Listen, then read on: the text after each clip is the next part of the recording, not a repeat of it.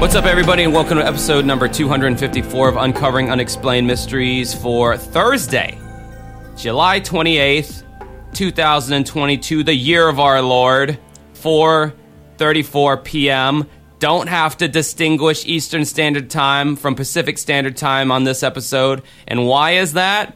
Because Aid from the Slashers podcast was so well-reviewed, received, that she's back, and she's co-hosting, sitting in as co-host for Mike, because, he's a busy guy, so he's not here. So, hey, welcome back, Aid. How you doing? I'm great, and thank you for having me on. I'm always, happy to join another podcast, because that means I don't have to edit the episode, so. Yeah, exactly, and I do have to still edit it and all that stuff, and that's great for me, but at least with you being on, it's like you're more flexible, and it's like, okay, well, can you do it Thursday? And you're like, yeah, and it's like, fuck, finally, because with Mike, and no offense to you, Mike, if you're listening to this, but it's like, I throw out the dates that, like, I'm available, and it seems like lately, because he works, like, 2 jobs, he's, like, just, the day that I throw out is never the day that, like, can work for him, and then we have to go run around making all these adjustments and shit. So anyway, glad you're here. So me and Aid both happen to be huge fans of Stranger Things. This is totally a fictional episode of this podcast. We're not doing any true crime stuff. This is totally we've talked about documentaries and stuff like that in the past on this podcast, but I think this is the first time we've ever talked about a fictional show. Like, we just did The Sacrament, which is a fictional movie but that was based on a cult, which is up our alley. But you know what? Stranger Things has a lot of horror aspects to it and murder and shit. Oh, yeah, before I go any further, this is chock full of spoilers. So if you're still on the show, or you haven't seen the show, or you don't care about the show, then this episode just isn't for you. Just sit it out. It's fine. But, me and Aid loved the show. I'm assuming Aid loves the show. I think you said you ugly cried through the last part of season 4. Oh, yeah. No, I adore this show. It's one of my favorites, and it really sucks that we had to wait 3 years. Obviously, we had a pandemic in between, but waiting 3 years from season 3 to season 4, I think really was really hard on fans, especially if you hadn't rewatched any of the seasons prior again, because it's like, you binge them in like 2 days, and then you wait a couple of years, the next season comes out. So I think that's probably the hardest thing with Stranger Things, is that it is so involved, and to have to keep up with it over this amount of time, because it started 6 years ago. Right? 2016? Yep. Okay. Oh my God, because I can't do math. I teach English, not math. So I don't know. That's probably one of the hardest things about it. So yes, there are going to be a lot of spoilers in this episode, everybody, especially for season 4. So if you're not done with it, press pause, finish season 4, and then come back to us, because you will ugly cry, and you will find out why I ugly cried. Bro, I got emotional. I didn't get to the precipice of crying. No, I was at the precipice of crying. Like, my eyes were watering, and I was getting goosebumps and shit. And I'm like, no show has made me feel this way in like a really long time. Aside from Unsolved Fucking Mysteries, the show that we based this whole podcast on initially, and still will. Don't worry, everybody, we're getting back to more of that, I'm sure, at some point. But gotta say, getting scraping our nails at that bottom of that barrel, trying to find new episodes to talk about, because doing this podcast started in 2016 as well, and my God, I feel like we've covered almost every fucking segment on that show. But anyway, yeah, I had a weird relationship with Stranger Things. So when it first came out, I was living with my parents still, which is crazy to think about. And I remember everyone was ranting and raving about it, because it's like, oh, it's this 1980s themed show with these kids, and blah blah blah, and it's all retro, and they got it right, because there's been a lot of retro or 80s themed shows that they don't do that great of a job on, but they're like, dude, this show's like legit. Like they have like this synthwave opening title track, and that's what got me interested. And it's like, oh really? This sounds kind of avant-garde. I like avant-garde shit. So I watched the first season back in 2016, and I was at the time only just kind of vaguely interested in it. I thought it was pretty good, and then it ended, and I was just like, yeah, it was okay, I guess. And I don't even know if I finished the last 2 episodes of season 1. And I knew I kind of liked it the whole time, but I was just kind of like, yeah, I don't know. And then it seemed like it took a while for season 2 to come out. Or maybe it took a normal amount of time, but I'm so used to streaming and binging shit that, like, I just want it all available there right away. And the whole old TV model of having to wait, like, a year between seasons, like, oh, God, that would have been brutal. And having one episode come out per week, like that's such a shitty model, but that's how it was, kids, back in the day. So I basically tuned out the entire time for season 2. Season 3 got released, didn't even hear about it, didn't care. Season 4 got released, and that's when everyone really started hyping it up. Because they were like, oh, I'm here for this. And I started hearing mention of Kate Bush's Running Up That Hill. And I'm like, oh, great. Are they going to popularize a song I've been listening to for years? And yes, they did. I'm that hipster that gets annoyed when the mainstream finds out about, like, cool shit that's underground. It's like, I tried showing you motherfuckers this. You didn't listen to it. And you didn't like it. Now all of a sudden you like it because the cool kids like it kind of feeling. So anyway, I had finished The Sopranos recently, and it was so sad that show was over, and I had binged the whole series. It was such a fucking good show, and I'm like, man. I was like, what's the next drug to inject into my vein that will keep me enthralled? And I was like, Stranger Things. They have the new season out. I don't even fucking barely remember the first season because I watched it in 2016 when it first came out. And so here I am, rock you like a hurricane. Sorry, I had to say that. Here I am 6 years later, and I'm like, shit, I have a whole series of this that I can watch. So I was like, all right, this isn't exactly mafia killings and mob bosses going to therapists, but you know what? It's something different. I'll give this a shot. So I'm going through the first season, and by the first few episodes of the first season, I'm like, man, I actually fucking like this show. Why the fuck didn't I keep up with it? What a dumbass. So then I proceeded to binge the entire show in the span of a couple of months. And so I was just, for my experience, I was just able to waltz right through each season like it wasn't no thing. That whole 3-year waiting period and all that, it didn't even affect me. I think the biggest mindfuck for me was going from season to 3 and then season 4. I'm like, holy shit, that's a whole lot of puberty that went on there. Man, these kids look like totally different than they did like the last, even from the beginning of the series or whatever. I was like, geez, they all look totally like grown-ass kids now. Yeah, they're so much bigger, and I think that's probably the most difficult thing to kind of, I guess, sell to the audience because I think they're all almost in their 20s now, and they were just little kids when it started. Like Gaten Matarazzo, who plays Dustin, he's 20, and Damn. He just turned 20. They were doing an interview with him, and when the show had started, the Joe Keery, who plays Steve, he was only 20 when it started. So he was 20 when it started, or I don't know, I forget how old he was, but now he's going to be 30 and Dustin's turning 20, which I thought was hilarious. And I'm like, oh, wow. So yeah, they were like, oh my God, I'm so old now. And I think that, well, casting, if you look at the cast is phenomenal. And I just think that they did such a great job with the kids that they chose, because I know we were going to talk about this in a little bit, but I guess over 1,000 kids auditioned for all of these roles here. That's insane. And, just to get a kid as a teacher, just to get a kid to fucking do something like, effectively is, not very easy. So I'm just, sitting here, it just blows my mind that these kids are also articulate and intelligent, and for the most part, they play their age.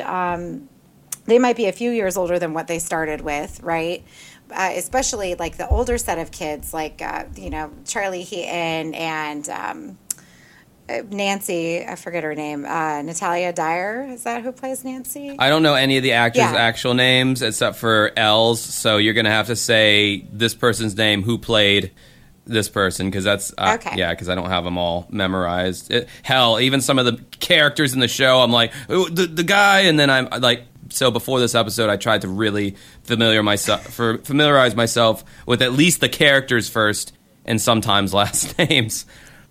Yeah, no, I totally understand. So Natalia Dyer plays Nancy, Charlie Heaton is Jonathan, and fun fact in real life, they are a couple in real life, and they've been together since the show started. So that's cute. I know. And then Joe Keery plays Steve Harrington, which Steve and Dustin's Gaten Matarazzo, like their dynamic in the show is so great. Like it just. And one of the things that I loved about the show, especially in the first season, was that, Steve at the beginning you thought was kind of a jerk. Not really. But, you weren't rooting for him. You're touching on something that I was actually going to bring up in one of my random points, but go ahead. Oh, okay. Well, then we can just bring that up in the random point. Like, maybe we'll just go through the seasons really quick so we can remind everybody what's happening. I don't know. Yeah, that's probably the smarter way to go about it. So, basically in the first season, it begins on November 6th, 1983, when researchers at Hawkins National Laboratory open a rift to what's called the Upside Down, which we will elaborate on what that is. It's the sentence then goes on to elaborate what it is. So now we're going to do that right now. It's it's an alternate dimension that reflects onto the real world. So it's basically like bizarro world of so basically the room I'm in now, underneath this room in this secret realm is a carbon copy of my room, but it's all shitty and vines are growing over it and it's evil and evil lives in this version. And there's things going on all around me in this alternate world, and I have no idea, so there could be monsters walking around me right now in this other version, and there's no way they can interact with me because I'm on this side of the rift. So anyway, this monstrous humanoid creature escapes from this upside down that the Hawkins lab opened up and abducts a boy named Will Byers and a teenage girl named Barbara Holland. Will had a mom named Joyce, played by Winona Ryder, which I thought was the acting opportunities that they gave the older actors. I was so happy about that. I thought it was so cool that it's oh, there's Paul Reiser. I'm glad they're giving these guys work, because it's I just like seeing these older actors. I guess I like the idea that you don't age out of art, because I guess maybe that speaks to my own insecurity of being a musician and being, in my 30s, and it's I don't know of a whole lot of musicians that get big when they're in their 30s. It almost seems like there's a window that closes. But it's nice to see artists still getting significant and important work later on in their life, after they have seemingly quote unquote peaked.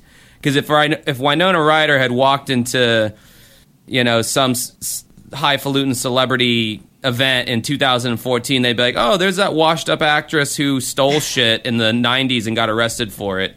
Well, I think that was the early 2000s. So okay. Okay, even more recent. I know. And now she's a badass again, because she got this role as Will's mom. So anyway, there's a town police chief named Jim Hopper, and they search for Will. In the mom's mind, he's just gone somewhere and in the real world, and they'll find him. At the same time, a young psychokinetic girl who goes by the name 11 escapes from this same laboratory, meets up with Will's friends, Mike Wheeler, Dustin Henderson, and Lucas Sinclair, and they try to find Will through their methods. And that's essentially kind of what season 1 was. They're establishing the characters. And we can go through the characters really quick. We've got, obviously Winona Ryder as Joyce. We have Jim Hopper. We talked about the kids, Mike, Dustin, Lucas, and then 11 joins them Lucas is not happy with 11, if you recall. Oh, yeah. He does not want her there. He's, you're breaking up the band, Yoko, kind of thing. Right. Right. And then we've got the older kids. So we have the older set of kids, which are Nancy, Jonathan, and Steve. And then Barb. Barb was like a huge oh my God. Let me say that again. Barb. Barge. Barge. Barb the barge. I'm sorry, y'all. I'm too excited over this. I'm just running over my words. Okay, but Barb was a huge phenomenon back then. I mean, I know you didn't watch the show, I guess, when it came out, as you said earlier, but Barb was like a huge fixture, and everybody was obsessed with her. In fact, she got other roles in other Netflix movies after this, and she's in a really good one. What the hell's the name of it? I'll have to come back with the name of it. It's not a horror movie. It's really cute, though. So if you want to watch it, she's really good in that as well. But it's kind of really sad how they end her character, right? Yeah. And, she doesn't get any kind of redeeming thing. And it's sort of Nancy's fault what happens to her.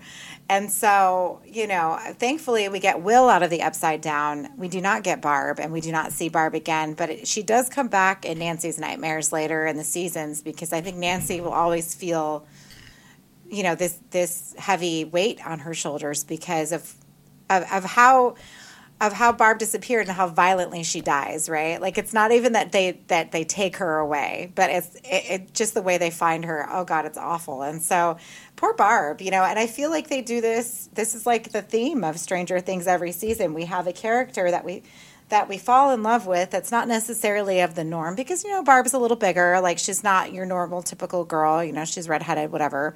Kind of nerdy. The nerdy. The killjoy. Let's turn around and go back home. Let's not go to this party. And then Nancy's just trying to be like a kid and have a fuck it moment and be like, yeah, screw it. Let me go to this get together, pound some brewskis, get some action from my boyfriend Steve, while Barb's just kind of the wallflower who just is like, yeah, I want to go home, And we've all known people like that growing up. Yeah, and it's not. I'm not to say that Barb was a bad character or anything. She and Nancy are obviously different, but I think it would be one of those things where I'd feel really horrible if my wallflower, because I would have been the Nancy, let's be honest. Oh, really? I was always running around, and then I always had that one good girlfriend that just was like, don't do that, Adrian, blah blah blah. Yeah, I mean, I feel like friends like that, and the vibe I got from this show was like, obviously Nancy and Barb met at a younger age when they were both kind of nerdy, and they bonded over that, and then what typically happens in real life relationships that are formed that way, when one of the people kind of has some kind of evolution, say they exit out of their ugly duckling phase, they hit puberty, they start and looking better, or they become more socially aware of how to conduct themselves to make more friends, and say the other person doesn't have that evolution, then naturally the friends start to drift apart because they kind of become different people. And I mean, you already saw that happening with Nancy and Barb. I don't think, if she had lived, I don't think they would have really remained friends in the upcoming seasons. Because, I mean, even Lucas tries to break away from the pack in season 4, and he wants to be one of the cool kids, but he doesn't take, and he ends up going back with his crew, which I thought was a good move. That would have been dumb, but one thing about one of my little random factoids that I'll insert at this point is that Erica needed to not Erica, Barb, she needed to die because there needed to be stakes, right, in the show. Now you didn't want to see the main focus of the show, Will. You didn't want to see him die because the whole season was about him and finding him. So they couldn't have him die. He almost died in the Upside Down. He had fucking maggots in his nose or bugs of some undiscernible origin. He had like a vine in his throat and all that, and he was in bad shape. and obviously had a lot of PTSD in season 2 from going through that. But yeah, somebody had to die. It's just good story writing. It adds stakes to the show. If everyone had lived happily ever after, then I personally, as a student of, good writing, I would have been like, oh, that's a cop-out, Like, so I feel like it was important that they show that they have the balls to actually kill off characters. But one trope, one overarching theme of Stranger Things that I'm starting to get bored by is the whole notion of they're dead, but they're not really dead. And in the next season, they bring them back. Because I was totally coming to peace with the fact that Hopper was permanently gone, and it added to the weight of Eleven's struggle. And for the whole he's not really dead kind of thing, it was like, yes, it gave fans a warm, fuzzy feeling. But to me, like, who likes edgier kind of writing, I was like, man, like, because I kind of liked the sadness that I felt through Elle when she made her diorama and presented it in front of the school, and the kids made fun of her and smashed it. And then on top of that, knowing the fact that he was dead added even more cruelty to it, which made me feel, right? If he had been alive the whole time, I wouldn't have been as sad, because it's like, yes, that sucks she's being bullied, but he's still alive and he still loves her, so, I don't feel that sad. But I like... that's go ahead. In season 4, everybody, just so you know. Yeah, right. I'm jumping the gun, like, hardcore, because that's why, like, yeah, it's good that we talk about all this now, because my notes just go all over the place with the seasons. But anyway, take it. That's totally fine. That's totally fine. I think, and to your point from before, what you were just saying, we thought that Matthew Modine had died. Vision Quest, another 80s actor, by the way, who plays, Papa, quote, Papa. Like, he should have been dead too, right? And then he comes back in season 4. So yeah, what the fuck? I thought he did die. I thought Elle snapped his neck. Yeah, I thought he was dead as well, but he wasn't. And, I'm happy to see him back, because I thought he did a great job with this. It's so weird seeing him play this type of character, because I remember him from the 80s and being young and, somewhat attractive. And now, like, weird. He's old and he's being this creepy old guy. And, we'll get to that part in season 4, because Elle's reaction to this, amazing. Like, anyways. Moving on, I guess we're good with season 1, though.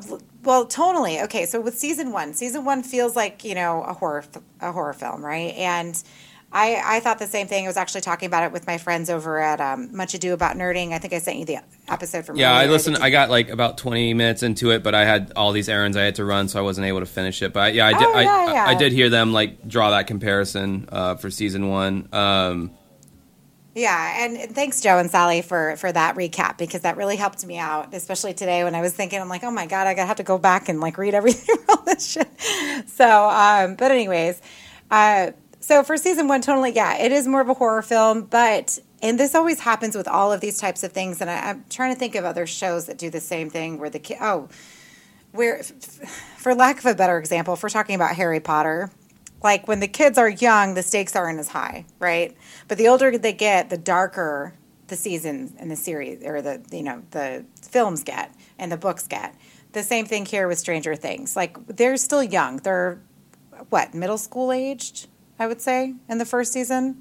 Shit, I mean, early middle school. Like 6th grade, I think. Yeah. They're still kids. So I don't think the stakes are that high for them as we move along the seasons and the kids get older.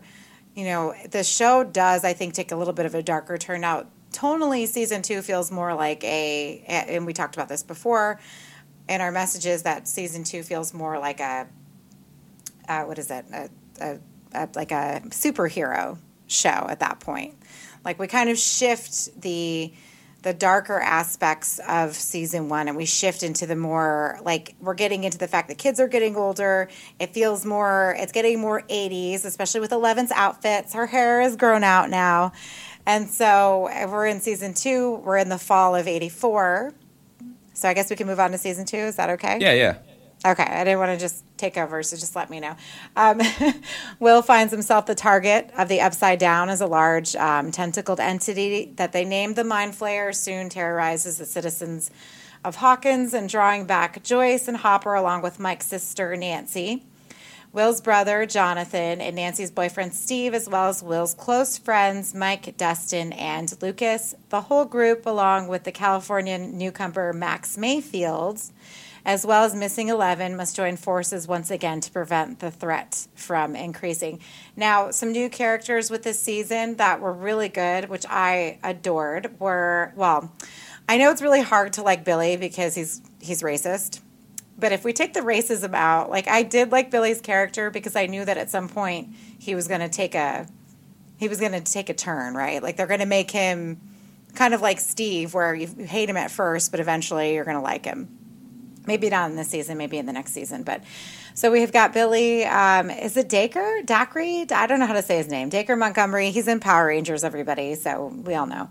And then we have Sean Astin, obviously, another 80s actor, which I really love the fact that they bring back these actors who were kids in the 80s. Because, again, especially with Stranger Things, it has a very Goonies vibe. Yeah, and definitely. So to have Sean Astin in this and Winona Ryder, like, oh my God, well, she's not in the Goonies, but she was an young 80s actress. Like, it's such a good, I don't know how you feel about that, but I love that. So, who did Sean Astin play in the 80s?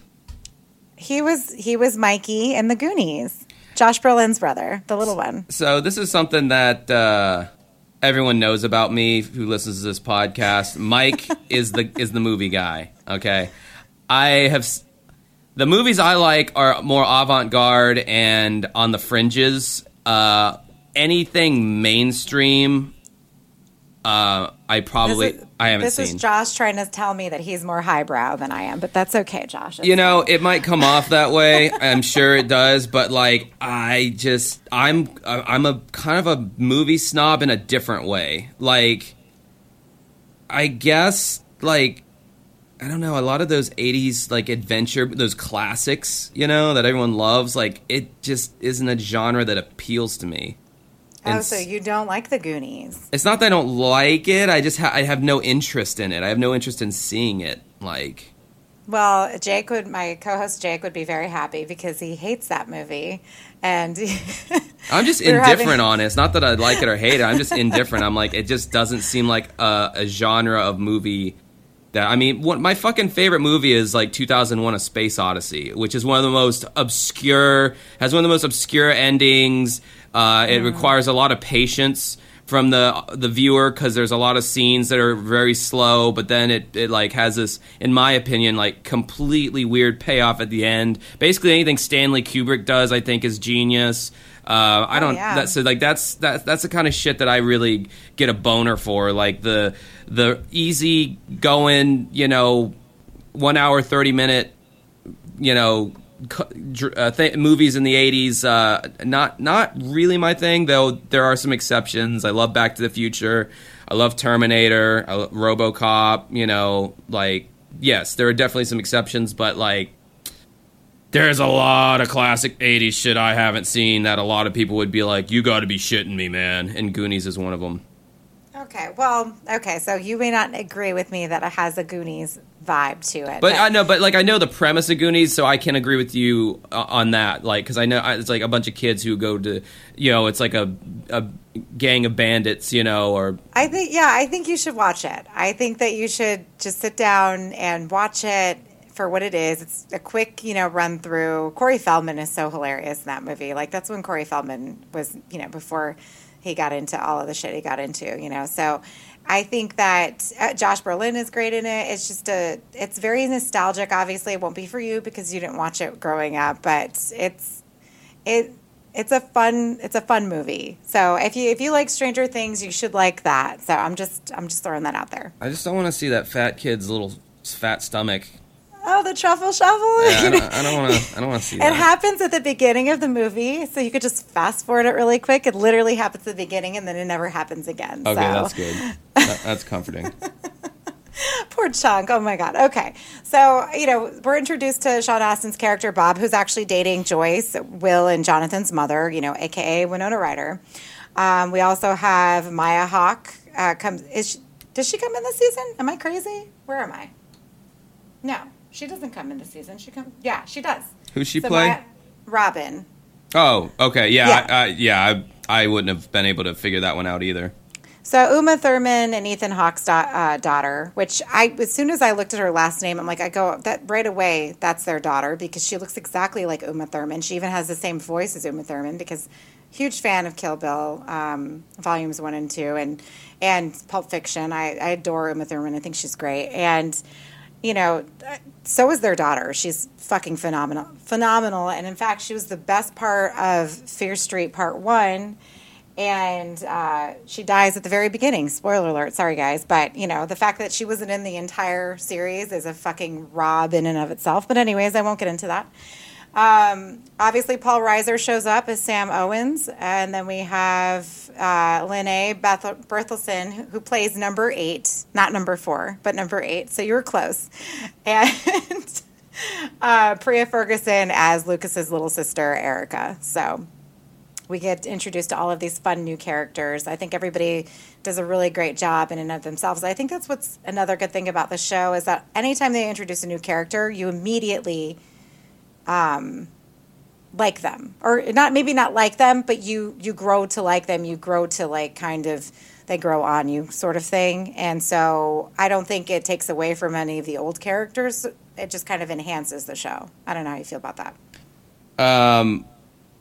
I just gotta say, and I'm blowing one of my random point notes or whatever.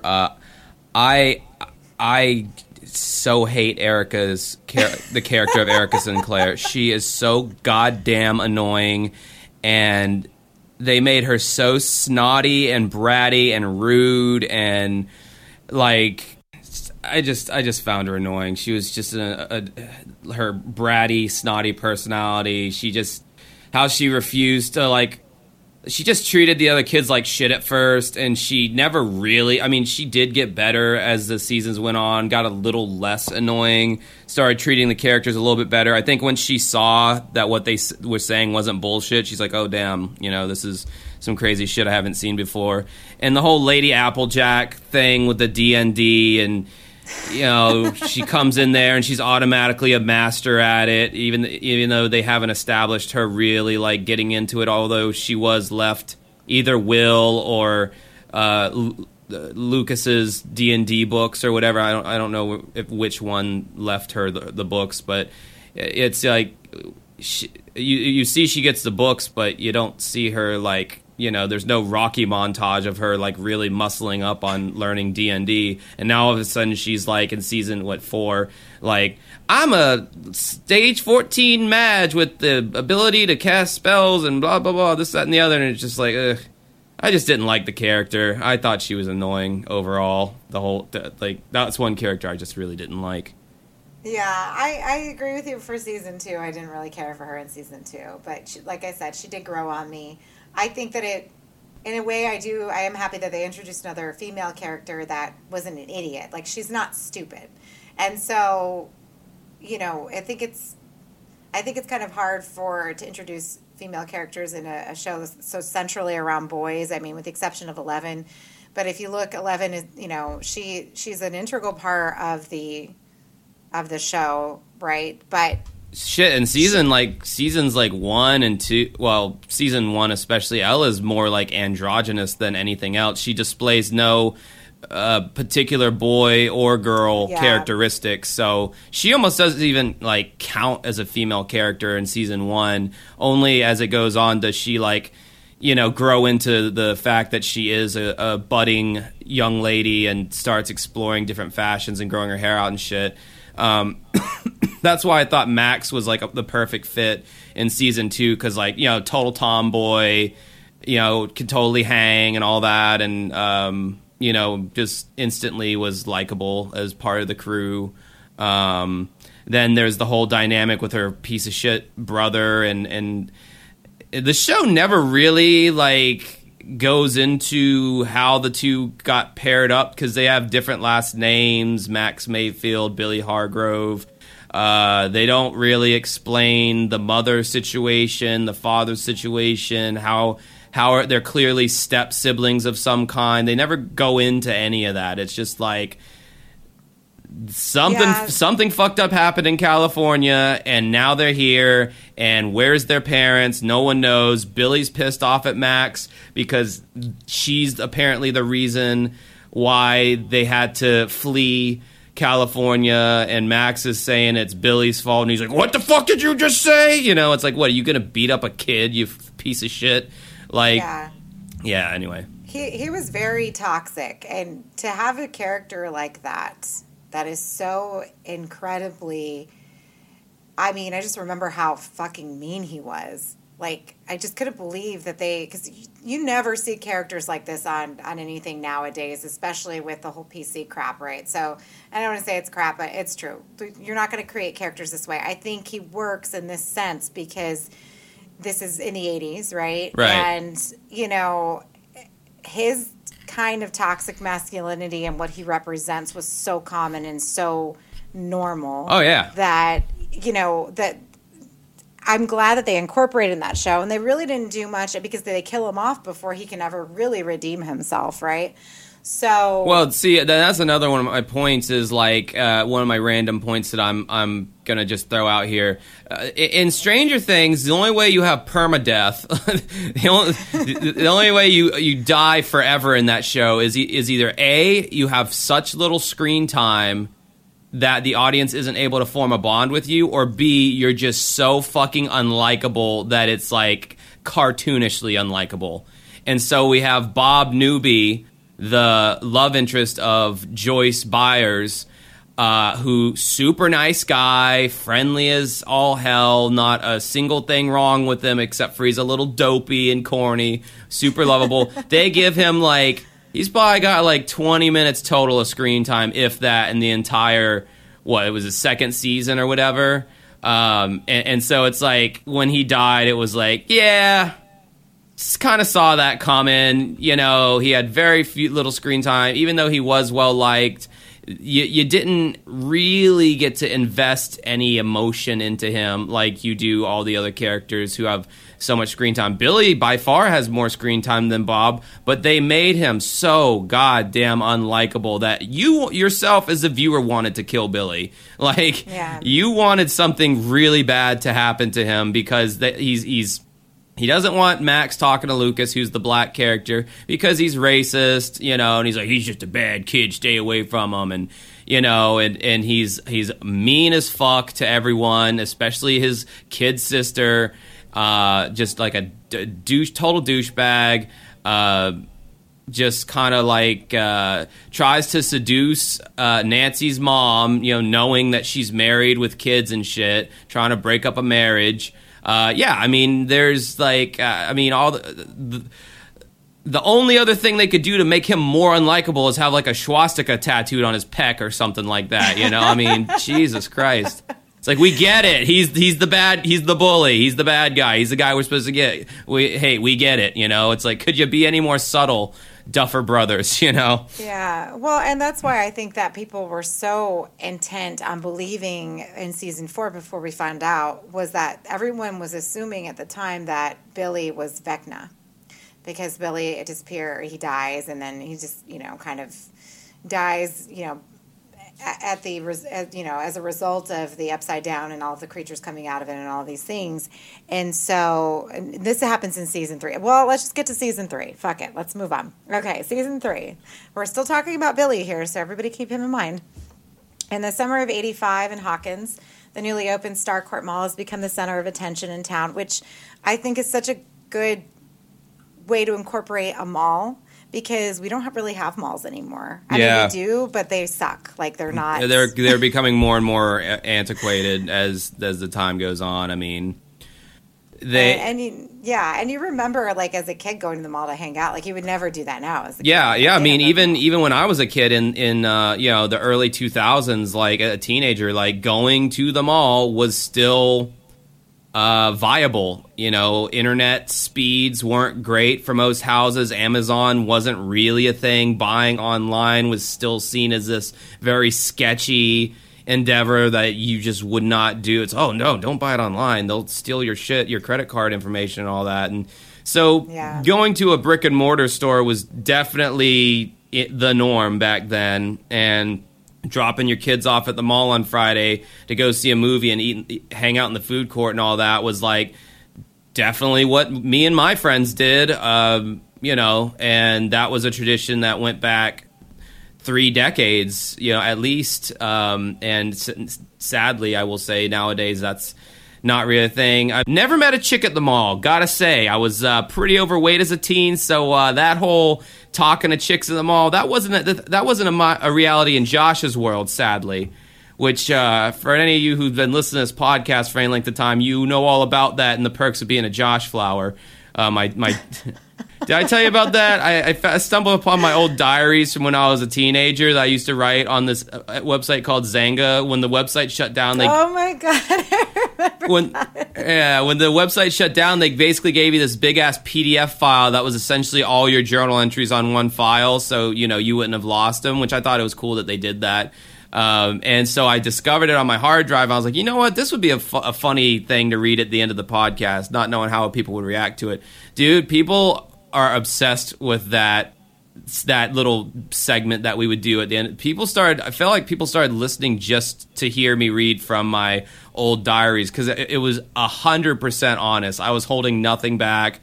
And you got to imagine how we talked back then. It was not politically correct. And oh, no. So bad back then. I was brutal as a teenager with the words I said, you know. Like, there was no holding back any punches. But, yeah, like, man, there was, like, some times where I read through the diary and I started getting choked up and shit because I'm like, Jesus Christ, having to relive certain memories that I forgot about and all that.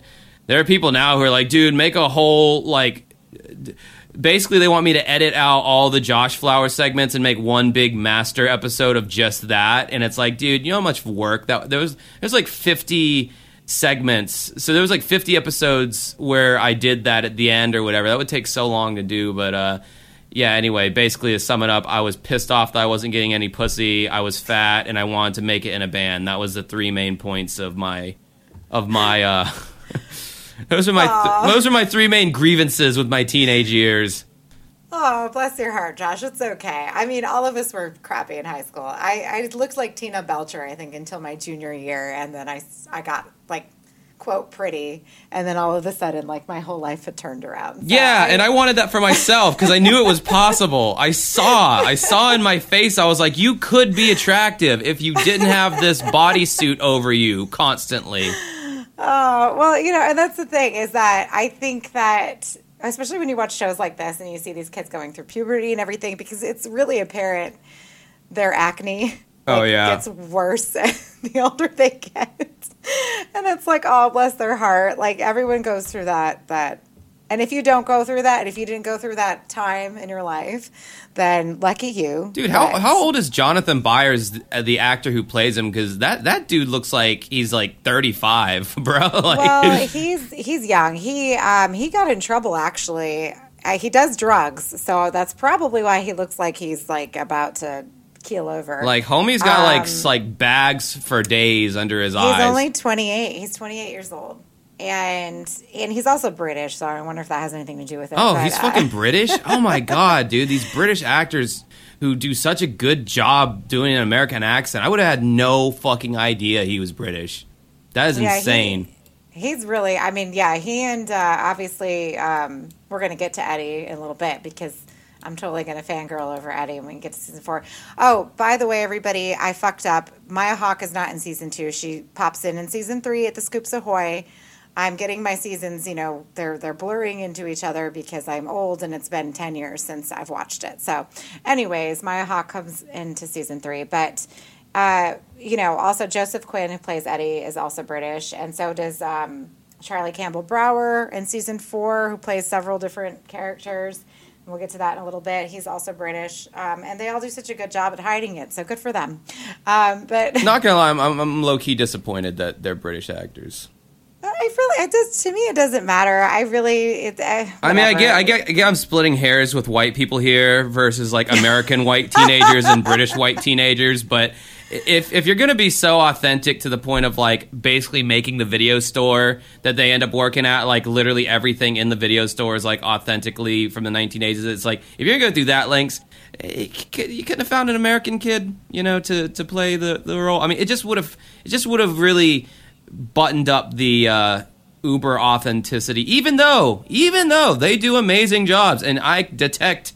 I mean, it's like Hugh Laurie level of. I mean, shit, they do better than Hugh Laurie because Hugh Laurie's American accent is so neutral that it's like, man, what territory is he from? Like, what region of America is he from? It's just a very basic. It's like an alien American accent. These kids actually sound like they're from, like, I guess doing like kind of tacking on the slight '80s like Valley Boy thing with Eddie kind of helps sells a little bit too, like, yeah, bro, Keanu Reeves vibes, Yeah, well, I mean, I think it's well, I mean, to say they're kids, he's 28, so when he started, he was like, I guess when he started, he was like 22, so it's super young. The only chisme I have with him, and that's why I think he looks a little haggard, was that he did get caught at the airport with cocaine on him, and he was arrested. And this was like right after the first season came out. So I don't know. I'm sure I think he parties a little hard. So maybe that's why he looks, I'm just assuming, or he could just be a typical, pale white guy who just kind of. I mean, the bag thing, that is, as a quarter Italian, that is a very genetic thing. Yeah. I'm not saying he's got any Italian in him, but it's like, I mean, obviously my alcohol consumption exacerbates the bags that are already there. I'm saying, yeah, it sometimes, and I drink a lot too, so I'm not judging anybody, but I just think that I think it kind of, whatever with him. But he looks very British. When he's British, you're like, okay, that makes sense. Right? Yeah. Now that I know that, yeah, he does have a very British kind of looking face. Eddie, not so much, but, whatever. Yeah. Well, Joseph Quinn. Well, we'll get to him in a little bit. But so season 3, did we finish? No, we talked about them all, and then we just kind of gushed over malls in general and how much we loved them. I know. Okay, so then Hopper disapproves. So we're getting to the fact that they're getting older now, everyone. So 11 now lives with Hopper. He basically adopts her, and he is not happy about 11 and Mike's relationship. So it's like, the cute little, shtick of, I'm your dad and you don't be alone with a boy in your room kind of thing. Joyce considers moving out of Hawkins. She enlists the help of Hopper to investigate the reason behind her magnets losing the magnetism. So remember, all of this has to do with the upside down and the magnetic pull, I guess. It's like we figure that out with the compass in season 1, and then all of the magnets stop working at some point. In season 2, excuse me. And then Will begins having premonitions. So this is what that drives me crazy about the show, is that poor Will has been through the fucking ringer. Oh, I know. This fucking kid. It's like, how much more are they going to put this poor bastard through? I know. It's awful. And it's just, and you feel, and he's such a good little actor. And even now, I don't know. And we're going to talk about this when we get to season 4. I posted a meme about it on my Instagram, about the hairdresser must have been fucking mad at everybody because they gave them all the shittiest haircuts, with the exception of Argyle in part 4, and Eddie, obviously. But, everybody else had the shittiest fucking haircut. Elle's hair was horrible. Will's hair, Jonathan's hair. I'm like, even Nancy's hair. I'm like, what the fuck is going on with this hair? I know they weren't that bad in the 80s, but then I was watching a documentary or a little thing this girl was doing. So we'll get into that in a little bit. But anyways. Well, the bowl haircut was a hot haircut for children in the 80s. I do know that. So that doesn't really surprise me that they all had bowl haircuts, because, I had a fucking bowl haircut in the early 90s, Yeah, but it's also a territorial thing, too. So when I was watching and I forget this chick's name, but she's awesome. She does, these little quick little videos about, a little cute fact that she learned about Stranger Things. And she was saying that if you look at season 4 and you're comparing the California kids to the Hawkins kids, the California kids, they have the latest styles, and they're totally 80s. They're more colorful, whereas the Hawkins kids, they're muted. Their style's a little bit dated because obviously we didn't have Instagram and Facebook and the internet back then the way we have it now. And so styles didn't reach them as quickly as it would on the coast, right? So California was the it place, and that's why I know that Elle and Will were being bullied so badly in season 4 because they clearly were, their look was completely dated, right? So, that's why I think, in my opinion, that they had those shitty haircuts with the Hawkins kids, because all the kids in California looked fine, right? Yeah, that makes sense. I didn't take that into consideration. So that's a little fun fact that I really enjoyed about that. But we're still on season 3, everybody. And then the Mind Flayer, so Will begins having premonitions regarding the Upside Down. So he's still being affected by the Upside Down and what happens to him. And we kind of get that in season 1 at the very end. We get that foreshadowing, and then we get more into it in season 2. And then finally, the Mind Flayer takes control of Billy's mind, leaving Dustin and his friends no choice but to battle him. Also, in this season, and we forgot all about to talk about number 8 in season 2. Yeah, that leads into one of my other tangent points, but it is something that's definitely worth mentioning. It's something that I caught, and I was like, just patting myself on the back so much for being like, wow, I found something that I haven't heard anyone talk about. Good for me, I'm being observant for once. Yeah, so at some point in season 2, Elle locates her mom, her birth mother. Her birth mom is just kind of locked in her own brain because of a electroshock that they gave her at the Hawkins lab when she went searching for her daughter after her daughter was born. And it flashes back to that. So the mom is actually looking for Elle, where the fuck, where's my baby and all that. And they basically electroshock her into a state of just a vegetable, essentially. She just sits there and repeats the same few phrases that have significance, and you kind of see it in the flashbacks or whatever, but I don't think it really amounts to much or whatever. And there's also Elle's aunt, who's also there, who's kind of the caretaker of the mom. So anyway, Elle decides to, and maybe I might have been a little drunk when I was watching this particular scene. What spurns Elle to even go to New York? Yeah, I forget. She runs away for whatever reason. Oh my God, I can't even remember. Isn't that awful? She gets picked up by some trucker because she leaves her mom's house. I think her mom might have told her to, because she goes inside her mom's mind, and maybe her mom was like, go get revenge against the Hawkins people, or maybe Elle saw what happened to her mom, saw the electroshock shit, and she's like, I'm vowing to get revenge. Maybe the trucker happened to be going to New York. I think we are completely dropping the ball on this, but this is not important. It's not important how she got to New York or why she got to New York. What's important is that they've made an episode where she ends up in New York, and it's like, okay, where are they going to go with this? Elle ends up meeting these street urchins, these apparent street urchins that are around her age, and somehow or another, we find out that one of the street urchins is 8, and 11 is 11, meaning that they were both guinea pigs in the Hawkins research lab. Yes. And 8 has completely different abilities than Elle does. She has the ability to make people hallucinate, which is totally different than Elle's telepathic, kind of psychokinetic ability. And at this point in my mind, I'm thinking, that is such a cool twist. That means that there's at least 10 other people out there in the world who all have different powers. This is like the fucking X-Men. Which I think the Duffer Brothers are big fans of, because they make Dustin, like, he's a big X-Men fan in the show, and he makes a bunch of references to the X-Men and this, that, and the other. So I'm thinking, oh man, this is like such a cool twist. She hangs out with these urchins. That's just what I'm deciding to call them. These what is it? Little cretins, yeah. Yeah, these which is a trauma reference that you don't know, but that's okay. Yeah, these ragamuffins, whatever you want to call it.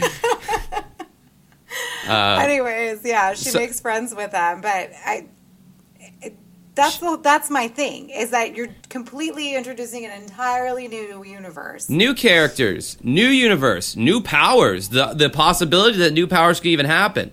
Number 8 is teaching Elle to how to hone her powers and strengthen her her psychokinesis, to where at one point she's able to grab this like train and pull it towards her.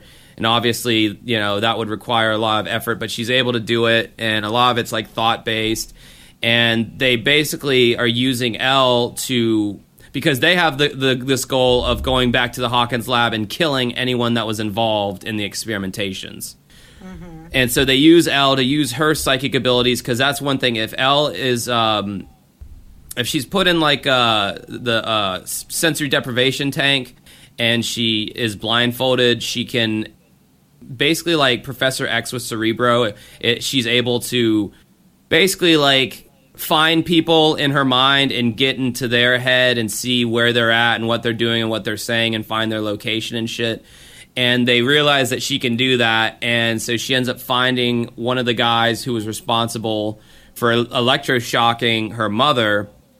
And so they drive to his apartment, and they go to seek retribution. They almost kill him. Elle almost kills him. But then she sees a picture of him with his two girls, and then one of the urchins yells from the other room, "Hey, there's two kids in here." And number 8's like, fuck it, he still needs to die anyway, and so she grabs the gun and goes to shoot him, and Elle mentally throws the gun out of her hand through the window. And then at that point, I think the cops come or something, and they have to leave. And, number 8 on the way back is like, if you want to show mercy, that's your choice, but never take a gun out of my hand, or something like that. At that point, they're living in this warehouse, which eventually the cops find their location. They storm the warehouse. 8 uses her powers to make them invisible to the cops, and they're able to escape. They run to the van to escape the area, and they want Elle to come with her. And at this point, I just want to say this because I thought that this was super cool, and the CGI was just top notch. The cops see the van and go to shoot at it, but number 8 does this hallucinatory steel wall that totally just comes up, and the cops are like, what the fuck? And so they stop shooting because they're like, oh, there's this big wall here, but there's really not, but they don't know that. And so I'm like, wow, look at all these cool powers that number 8 can do. I can't wait for them to explore this further. And Elle's like, nah, I'm gonna go back to Hawkins and help my friends out. They need me. And then they're like, okay, peace out. And they just drive away. Elle escapes, goes back to Hawkins, and you never hear of these people again. They don't come back and assist Elle in the final battle, which I thought would have been so cool. You don't hear from them. They make no more mention of it. So my whole thing was that part of that episode, was it filler, or was it a backup plan for them to have a spin-off, because they've already said that season 5 is going to be the last season. So I'm thinking very highly that's going to be a spin-off.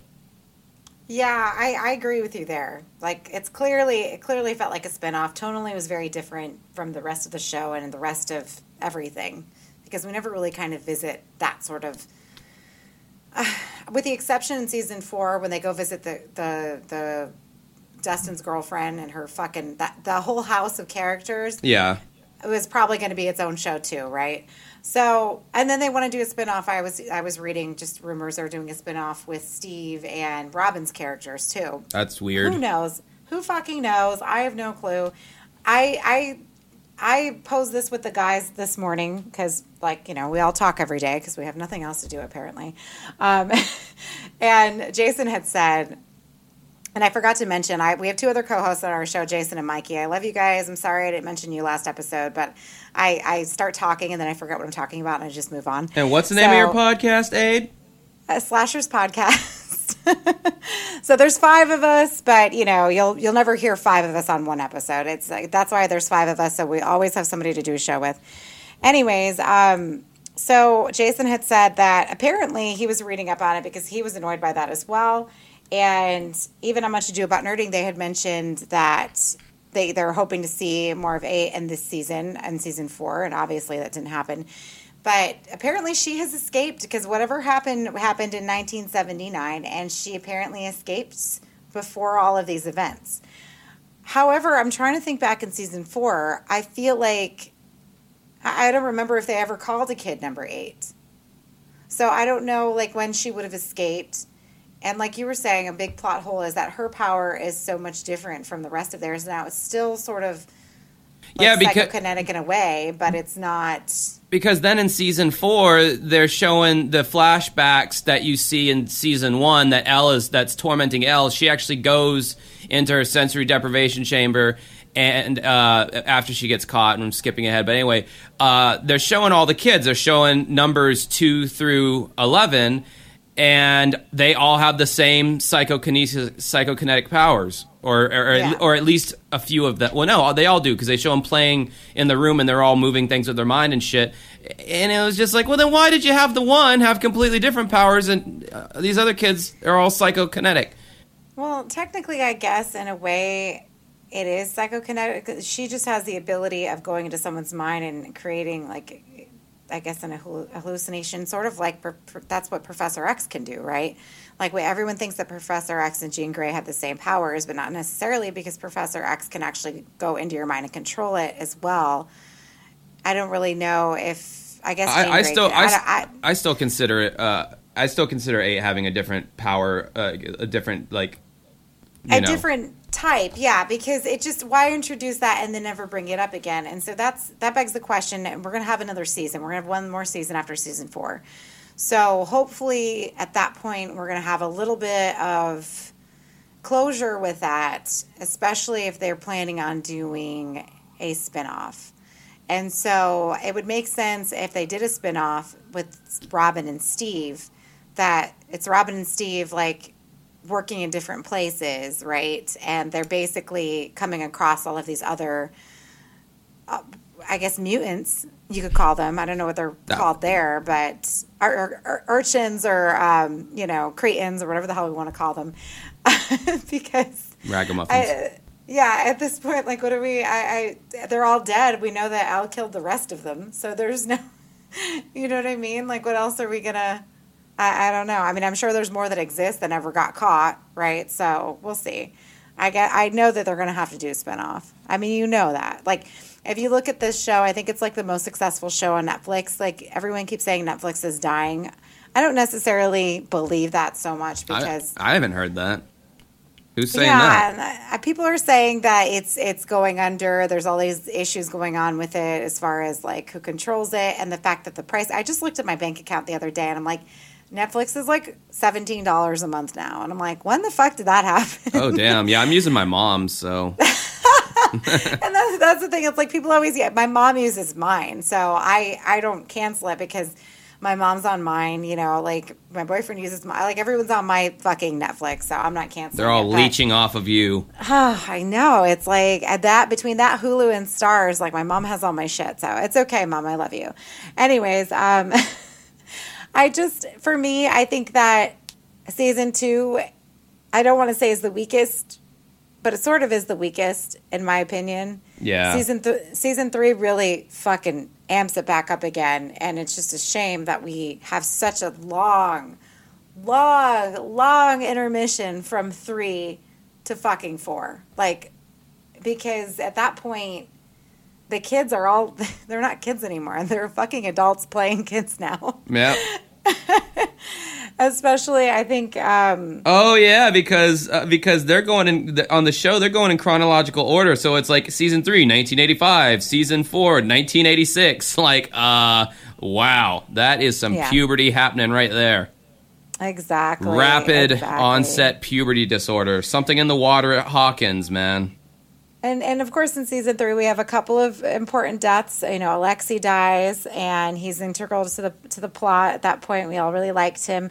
We're also introduced to Murray Bowman, who's in season 4 as well. He doesn't die.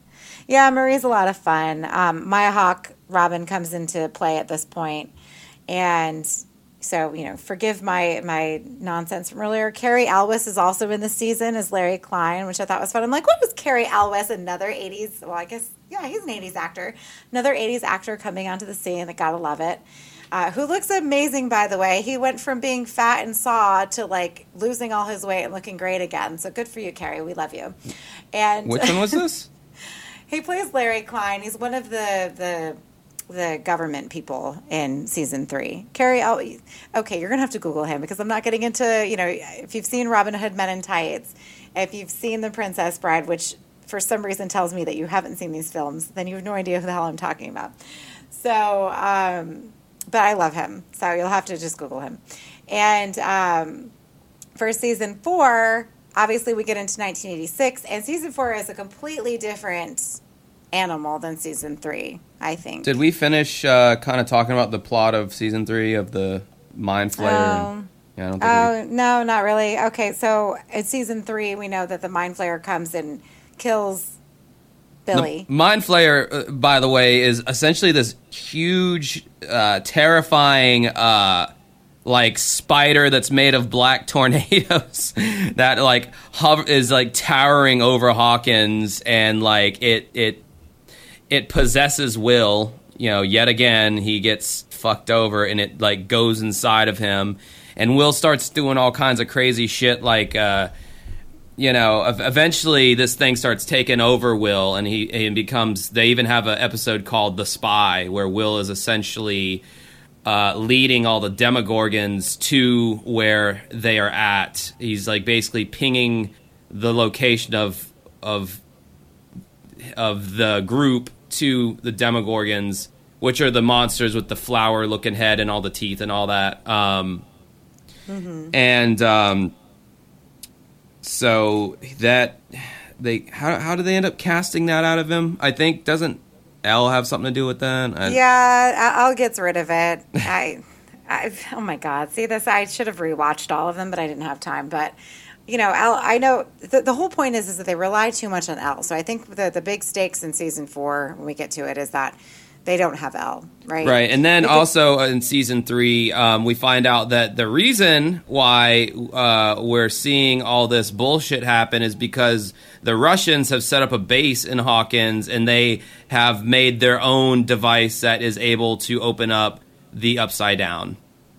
Yeah, so of course, with the 80s, we have to talk about the Russians, so... the whole thing was just crazy, and Steve and Robin and Erica, obviously, their scenes in the film have to do with discovering all of that, and they end up getting trapped down there. So their scenes were really good, especially with Steve and Robin. I really enjoyed their dynamic, and I'm just so happy that they had that in there because it's not that the kids are I don't mind the kids, I like the kids, but Dustin, I know we're supposed to love Dustin, and I do love Dustin. But that whole fucking tangent where they were singing the Never-Ending Story song at the end, I was like, when is this going to end? This is stupid as fucking shit. I hate this. Yeah, I feel that. Like, I fucking hated it so much. It was not nostalgic. Firstly, the Never-Ending Story is the most saddest fucking movie. I hate that movie. Like, I can't That's the one where the horse walks into the quicksand, right? Yes! Oh my God, I'm going to start crying. Yeah, don't even talk about that. Like, I mean, literally, it brings back the worst memories. So we're going to have a whole fucking song. And it's like, we don't have time for you assholes to be singing 3 choruses of a never-ending story when everybody's dying. We've got the whole fucking town is, like, on fire. The Mind Flayer's coming for them all. Like, everybody is, like, in this turmoil. And y'all are singing. Like, what was the point of that scene? I do not know. I did not enjoy. I know a lot of people enjoy that scene. I fucking hate it. So you can, unfollow me if you must. Anytime kids sing, just in life, in TV, just in general, I typically don't like it and don't want it to happen. Unless the kid is like Michael Jackson when he was a kid, that's the only exception I'll make. But at any other time, I'm just like, nah, I'm good. I didn't think it was necessary. Like, okay, if they did a quick little, thing together, that would have been cute. But the fact that they made it an entire scene, because I think what they were trying to do, what they were more successful in doing with Kate Bush's Running Up the Hill, they were trying to do it with that song in season 3, right? Because essentially they're trying to say that Never-Ending Story song is like their theme song, right? What the fuck ever. Obviously now we know Kate Bush is their theme song, and that's going to be the end-all be-all, but whatever. Which I liked that song way before it was in Stranger Things, god damn it. And I've tried showing that song to people, and they're, oh, it sounds so 80s, whatever, that's lame, It's like, I fucking hate how easily people's minds can be shifted if it becomes like a cultural zeitgeist moment. Now all of a sudden it's cool. But when it was just a song that Josh was showing me, fuck that and fuck him. Oh, well, I mean, to be honest with you, I've always known that song and I never cared for it. Like, I don't really like her voice. So yeah, she has a very like, you either like it or you don't like it. I mean, she was art pop in the 80s. She was like among a class of artists in England who was doing avant-garde pop, like Peter Gabriel and artists like Bowie to a certain degree, but obviously Bowie was probably the most successful of the three that I just named, even though Peter Gabriel and Kate Bush had success at that time in their own right. I don't think Kate Bush would have ever in a bajillion years realized that 2002 was going to be the year she won the lottery, but Yeah, well, 2022. Or 2022, sorry. Yeah, my bad. Oh, no, I wish it was 20 years ago because then I wouldn't, have to be an adult. That would have been great. But yeah, so and that's another thing too. I whatever with the song, I could care less. I've always known the song and I never cared for it. So I'm glad that it's getting its due, it's come up now because there's a lot of really good artists who are making covers of it that I actually do enjoy because it's not her voice. So I think that's a lot of fun. Oh, whatever. Jesus. That's another fucking annoying thing. Like, oh, everyone else likes it. Let's cover it. Let's do a cover. Oh, we want to be, we're cool too, guys. Look at us. We're cool too. Like, we do the new thing too because, we just, this fucking society, these Gen Z, these kids have started this shit. Just copying everything. Not coming out with any fucking thing original and just copying. Sorry. I'm waiting for Josh to start yelling, "Get off my lawn!" Because bro, it's true though. If you follow anything on TikTok, all the viral. I fucking swallowed my own spit because I was so enraged. So angry, everybody. Oh my god. How fucking pathetic. What a pathetic man I am, but whatever. It is fucking true. The Master of Puppets, all these people are just now discovering Metallica, right? Which to me, I think is insane because it's like, even if you don't listen to Metallica, you should at least hear it, And I'm not a fan of Metallica. I love metal, but Metallica is not my favorite. I'm going to say that right now, and I'm sorry if that's like an unpopular opinion. It's, whatever. I'm not trying to upset anybody. Not the biggest fan of Metallica. I do like some of their songs, but what's his name? He annoys the fuck out of me. James Hetfield. James Hetfield he annoys me to no end. I'm not even going to get into that. But again, You seem big on voices, like you either like a voice makes or breaks a band for you. It does. It's his voice and some of their song choices. Like for someone who hates, I don't hate Metallica, but there are a few songs that, oh my god, if they come on the radio, I'm excited. But other than that, I'm just not a huge fan. Master of Puppets, not the biggest fan of it. I do like that scene simply because I think it's important. Even though I'm not a fan of Metallica, I'm a fan of I love metal, I love rock in general. I love music that people create. I'm not big on house music. I'm not big on music where, everyone's got a voice synthesizer and nobody's creating their own music. Like, I'm not big on that. And I'm not trying to be a snob, and I'm not a musician. So yeah, you like what you like. I mean, no one can call you out for not liking something unless you're just wrong. Like if you said that you didn't like Phil Collins, you'd just be wrong. It's not about your...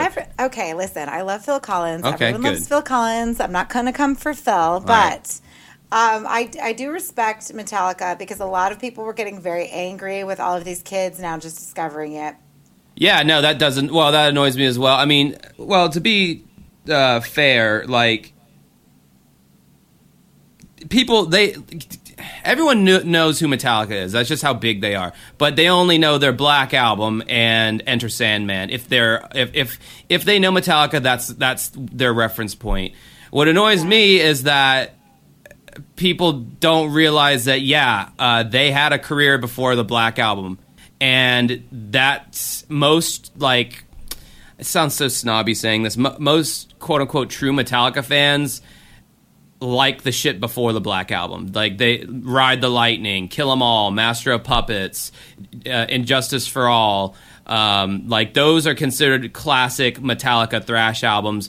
The album Master of Puppets, which the track comes off of, is arguably like one of the more classic hard rock albums that exists. And so for people to basically, old people like me get annoyed by it because we've been around the world for a while now, like the rotations of the world. Not that I've actually traveled the world, but like we've been on this rock for a long time, so we've learned this shit, and we have a respect for it. And I don't know why it annoys people when like a new generation finds out about something that we've already known about. I don't know why the first reaction for a lot of people is annoyance, because it should be like, oh, good. You know, we need shows like this to bring good art and good music back into the forefront. So it kind of forces kids to be like, oh, all this rap shit, I don't have to listen to just this. There's other music out here that's equally valid that is also good. And, oh, maybe I'll stop just listening to trap music all the time and actually listen to different forms of art that, are subjectively way better than trap music. But that's me sprinkling my opinion in there. Yeah. I mean, one last thing about music, though. I get it. I'm glad that if we're going to have something, bring it to the forefront. Kate Bush, whatever. Metallica, okay, fine. Because these kids really need to know this music. I remember a couple years ago, after one of the Super Bowls, Coldplay had played with, I forget, it was a bunch of other pop art artists that were playing with them at the Super Bowl, the halftime show, and the kids were saying, well, I didn't know who the hell that white guy was. They were talking about, Chris Martin, and I'm like, okay, that was Coldplay. And I'm like thinking to myself, Coldplay has been out for, I can't even tell you how long. Like, I mean, they're no spring chickens either. They're not, obviously they're not metal or anything, but for the fact of the matter is that these kids are never going to know unless we incorporate it in something that they are going to be obsessed with. Right. So however they find it is how they find it. I'm not going to be mad about it. I'm glad that they know it. At least they know it now, and hopefully they'll stop listening to shitty music. Yeah, exactly. I mean, you create reference points is what I like to call it. Like, so now the kid has a reference point in their head for this song, and they like this song. So then when they hear other music that sounds like that song that they heard, then they get turned on to that. And before you know it, if it happens, on a mega scale, then rock makes a comeback, and you start hearing that on the radio again instead of all this other bullshit. Season 4. And like I said, I just waltzed right into season 4 without having to wait or anything, because I was like, The Sopranos are over. What am I going to watch next? Oh yeah, I forgot. I've been meaning to watch Stranger Things, and then I just binged that, and I'm like, season 4, it's right here. No waiting for Josh. It was pretty awesome for me, actually. Well, that's nice for you, and I wish, I kind of wish I hadn't watched it, because I do the same thing. I'll wait for a show to be on for, like I did that with Game of Thrones. It was like 4 seasons until I started watching it. Yeah. And then I binged all of them and then finally got into the new season. And I wish I had done that with this, because I think it's so hard for me to recall like really good moments on this show. But with this season 4, firstly, with the introduction of Eddie Munson, I just have to say this. Probably the most perfect character in like any show, any movie I've seen in so fucking long. What a gem. What an amazing, I love the fact that they brought in the whole satanic panic thing very subtly at first, but then just kind of ran with it. Oh my God, what a fucking character. Joseph Quinn, amazing. The minute you're introduced to Eddie and how he behaves, the way he moves, the way he talks, the way he speaks, his hair, everything is oh my God, I fell in love with this character, and I knew from the get-go, I knew from day one, I'm like, they're going to fucking kill him. I just knew it. And, of course, spoiler alert, he does die at the end. And I shared with you my theory that I heard on other... I'm not a D&D person, everybody, so I know that there's a lot of D&D lore with the show.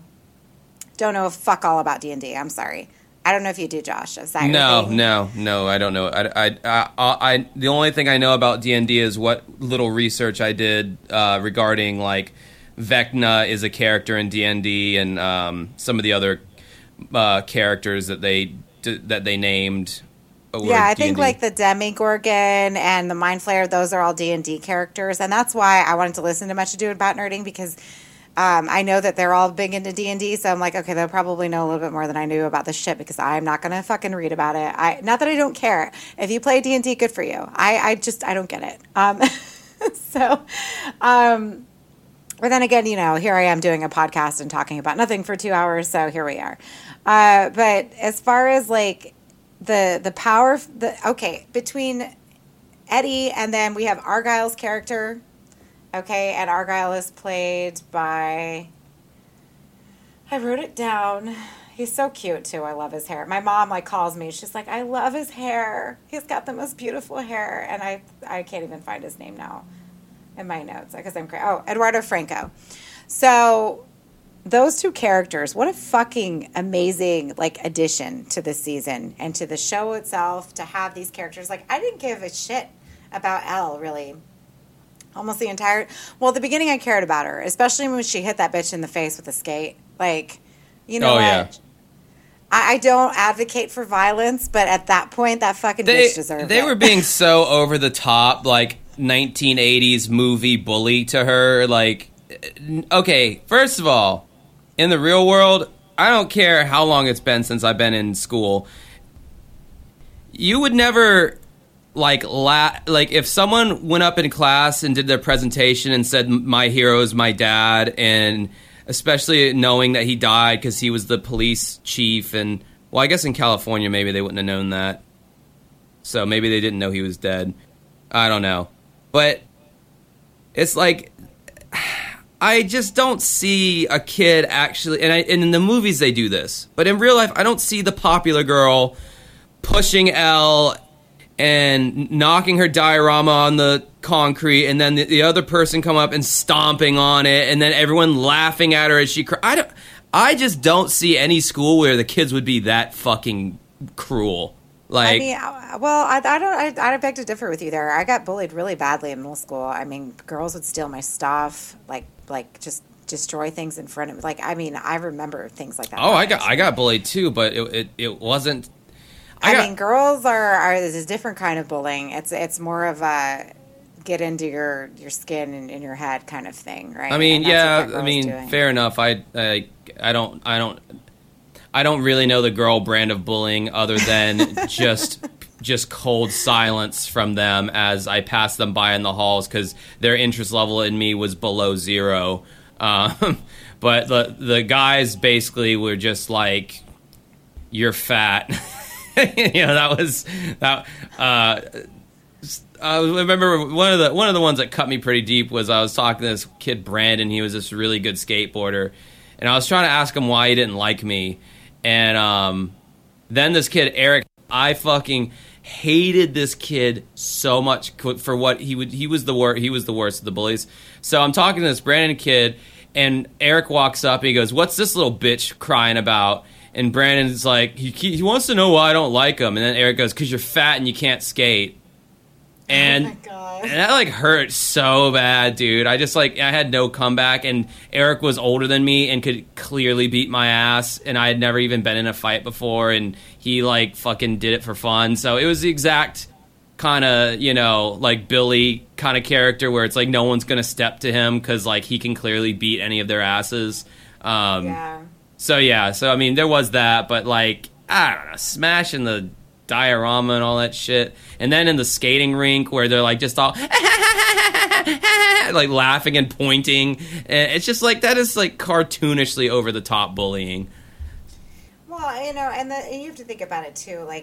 I think that obviously there's a different dynamic between that back then and what we have now, because now they just attack each other online. You're right? Online, yeah. It could be more brutal online for sure because people are cowards in person, but online they got bulls all of a sudden. Oh, for sure. And that's what's sad is that I think that in the 80s and probably in the 90s and even in the early 2000s before all of these things were so prevalent with social media, that I think being violent towards each other and having a group of people like against you was what they did. And I remember cliques being that way. And I don't necessarily really see that now because I teach teenagers. I don't really see that now. So I think in a way they are nicer to each other in lots of ways and to their face. I don't really see too much. I mean, yeah, they get in a fight. Kids are always going to fight. It's like that's basic human, like hardwired in our DNA, like fighting. But yeah, but there's no real cliques anymore. Like there's no like it's kind of nice because I'll see kids who are clearly dressed and look completely different from each other, all hanging out and being friends and like working together. And I'm like, this never would have happened when I was in high school. I remember we had like a big ass courtyard. One tree was all the rednecks. One tree was all the jocks. One tree was the nerds, I was in that tree. And then, you don't say. I know. So, like, every tree had a different, they got rid of those trees since then because I go back to that high school every now and again for trainings. I'm like, oh, they got rid of the trees. I wonder why. Because literally everybody was segregated. But if we're talking about cliques and that sort of thing, if you think about Eddie and what he represents, so he obviously represents, he's in a band, he's, considered the other, he's the head or the dungeon master, I guess, of D&D, whatever that means. He has the Hellfire Club, which you can't see me. I mean, you guys don't do your videos. We always we edit our YouTube videos and we put them on. That's way too. That's way too much extra work. I know. But I do have my Hellfire Club shirt on because I am absolutely obsessed with Eddie, and so to see Eddie and Chrissy have a dynamic, and I was reading later that the Duffer Brothers were sad that they had killed her off so soon because they had killed her before they had filmed the scene that Eddie and Chrissy do together in the woods, and they didn't realize. Yeah, so they had already killed her off. And then they went and shot the scene between the two of them. And they didn't realize, like, what good chemistry those characters had. And they actually were saying they regretted killing off Chrissy like that because, the dynamic between Chrissy and Eddie, I think, is such a good one because while they're both super different, like, you could totally tell that there is an understanding and a camaraderie there. And I think it's really important for characters to have that kind of relationship together, especially when we have all these other characters that we've been dealing with the past 3 years, and now we have these two brand new characters, and it's so sad how they Eddie is such an integral part. Like, yes, he always runs away and he always like berates himself for running away, which is awful, but he's just trying to survive. I don't fault him for anything. The fact that he died the way he dies, and the fact that they how Destin describes the death to his uncle afterwards is just so callous. Like, what a cop-out. What a horrible way to end a character on the show, because you're basically saying that Eddie was a target for the entire time because they thought he was like this satanic person, right? He was a target from the beginning. And he was a target even before whatever happened with Chrissy because nobody liked him and everybody thought he was, this, that, and the third. Just because he's, quote, the other. And what a fucking cop-out to kill off this character. And, I don't want to believe he's dead, but honestly, I think he is. Dude, they're gonna bring him back. I don't know. He is, especially now after he's become a fucking meme at this point. I mean, all the chicks are fangirling over this kid, and that blew me away more than anything. I'm like, really? Like, Eddie? Like, and it's like, yeah, Doja Cat's trying to get into his DMs and all that shit where Noah Schott, who played Will, leaked. Oh, I saw that. Yeah, leaked their conversation because Doja hit up, for some reason, Noah, when she easily just could have hit up Eddie's character or whoever played Eddie, hit him up directly. She sends Noah a message being like, yo, is he single and blah, blah, blah. And I don't know if that screenshot helped his lore grow. But my God, the amount of chicks that I talked to who were like, "Oh my God, Eddie is a dreamboat," and I'm like, I don't see it. And I don't see what the big deal is about his character. This is where Josh comes out and turns. This is the plot twist of this episode of this podcast. Oh my God, this is where Josh and Aid start fighting. Okay, go ahead. I didn't see what the big deal about him was. He was a Keanu Reeves, Bill and Ted's Excellent Adventure knockoff. Like, he had all the same, mannerisms, the whole, rock and roll dude and all that kind of stuff, man. And it's just like, he was a total trope. He was a drug dealer, which I fucking hate drug dealers. Which, I mean, it's just a show, so whatever. I could look past that.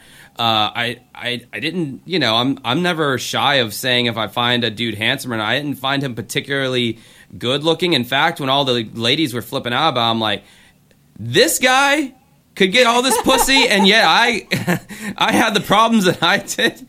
Like, what the fuck? This is not realistic. To me, it made sense why chicks were turned away from him in the show. Because, it's like he looked kind of, geeky, whatever, slash metal or whatever. Like, I don't understand all this Eddie fangirling that's going on. I just don't get it. Like, I thought the funniest scene with Eddie was when they were in the Upside Down and he discovers his guitar in the Upside Down. He's like, whoa, it's like where she was always meant to be. She looks even more rad now, or whatever he says. I thought that was really fucking funny.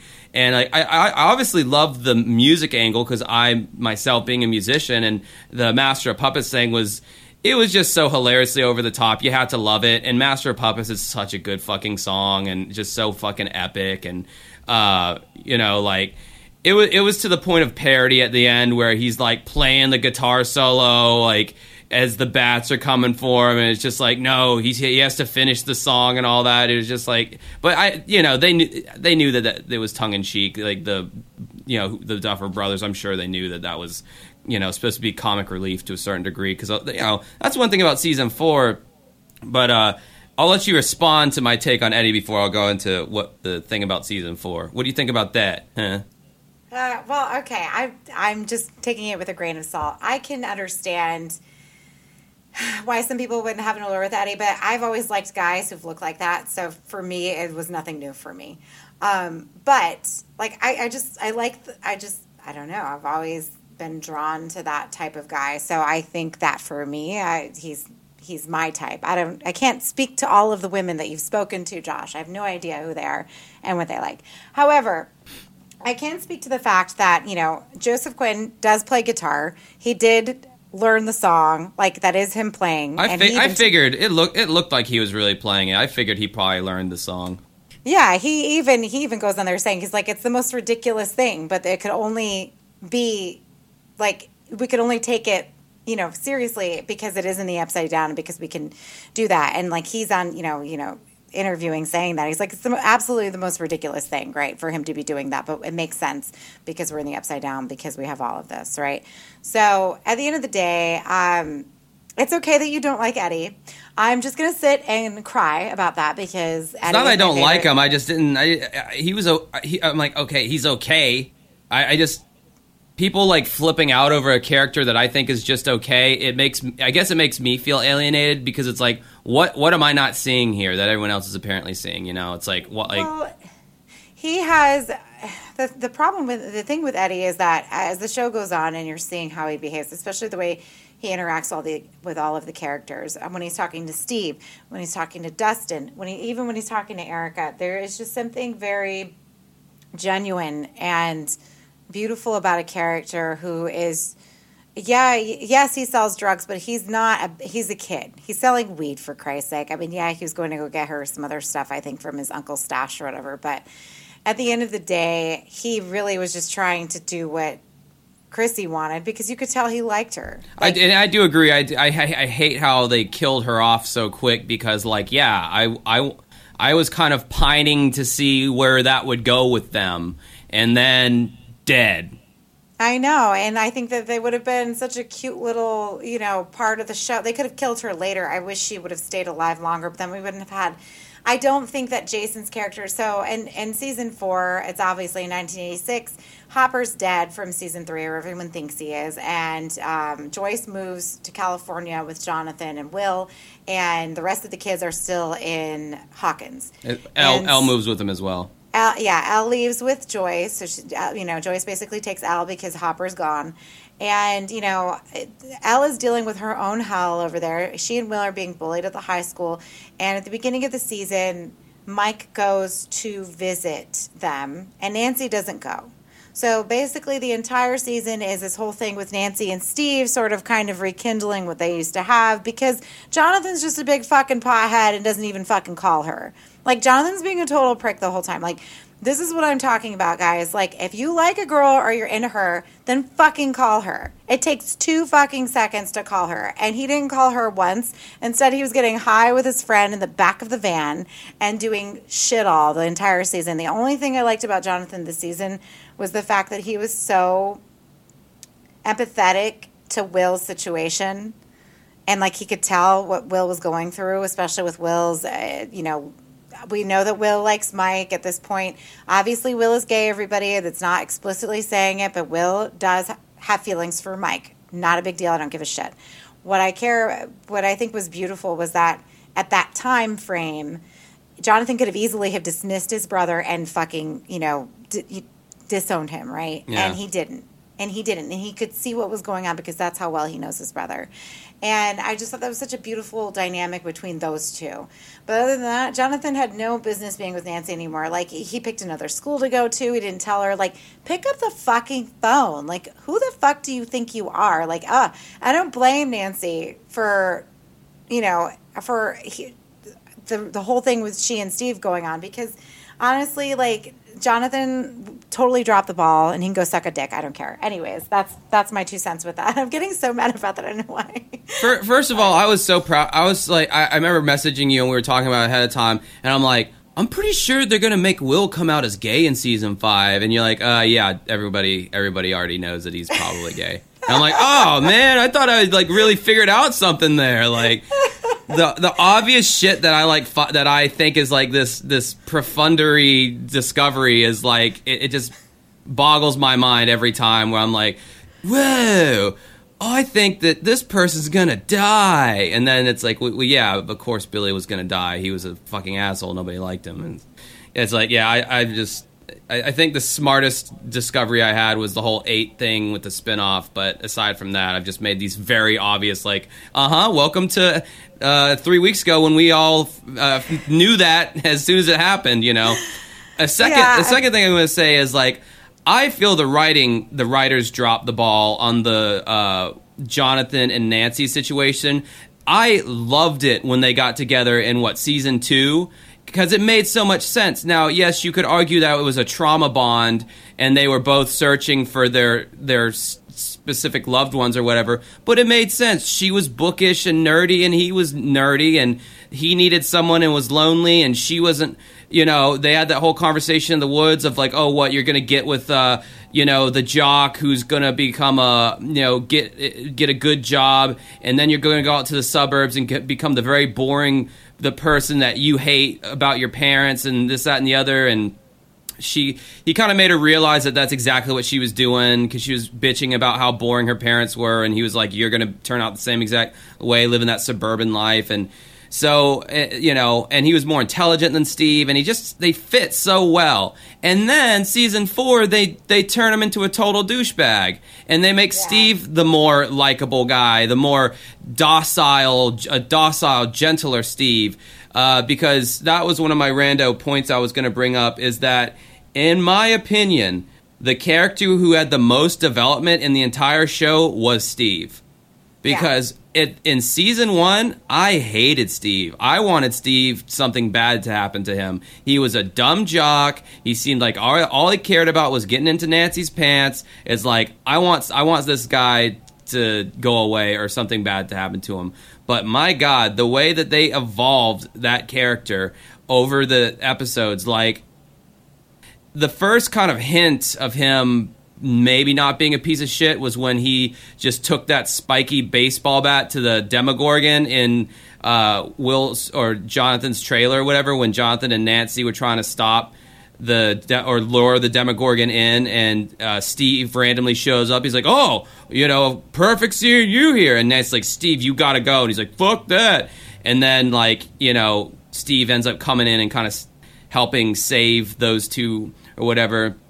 And then as things go on, he like, okay, I believe that there's something fucked up going on here.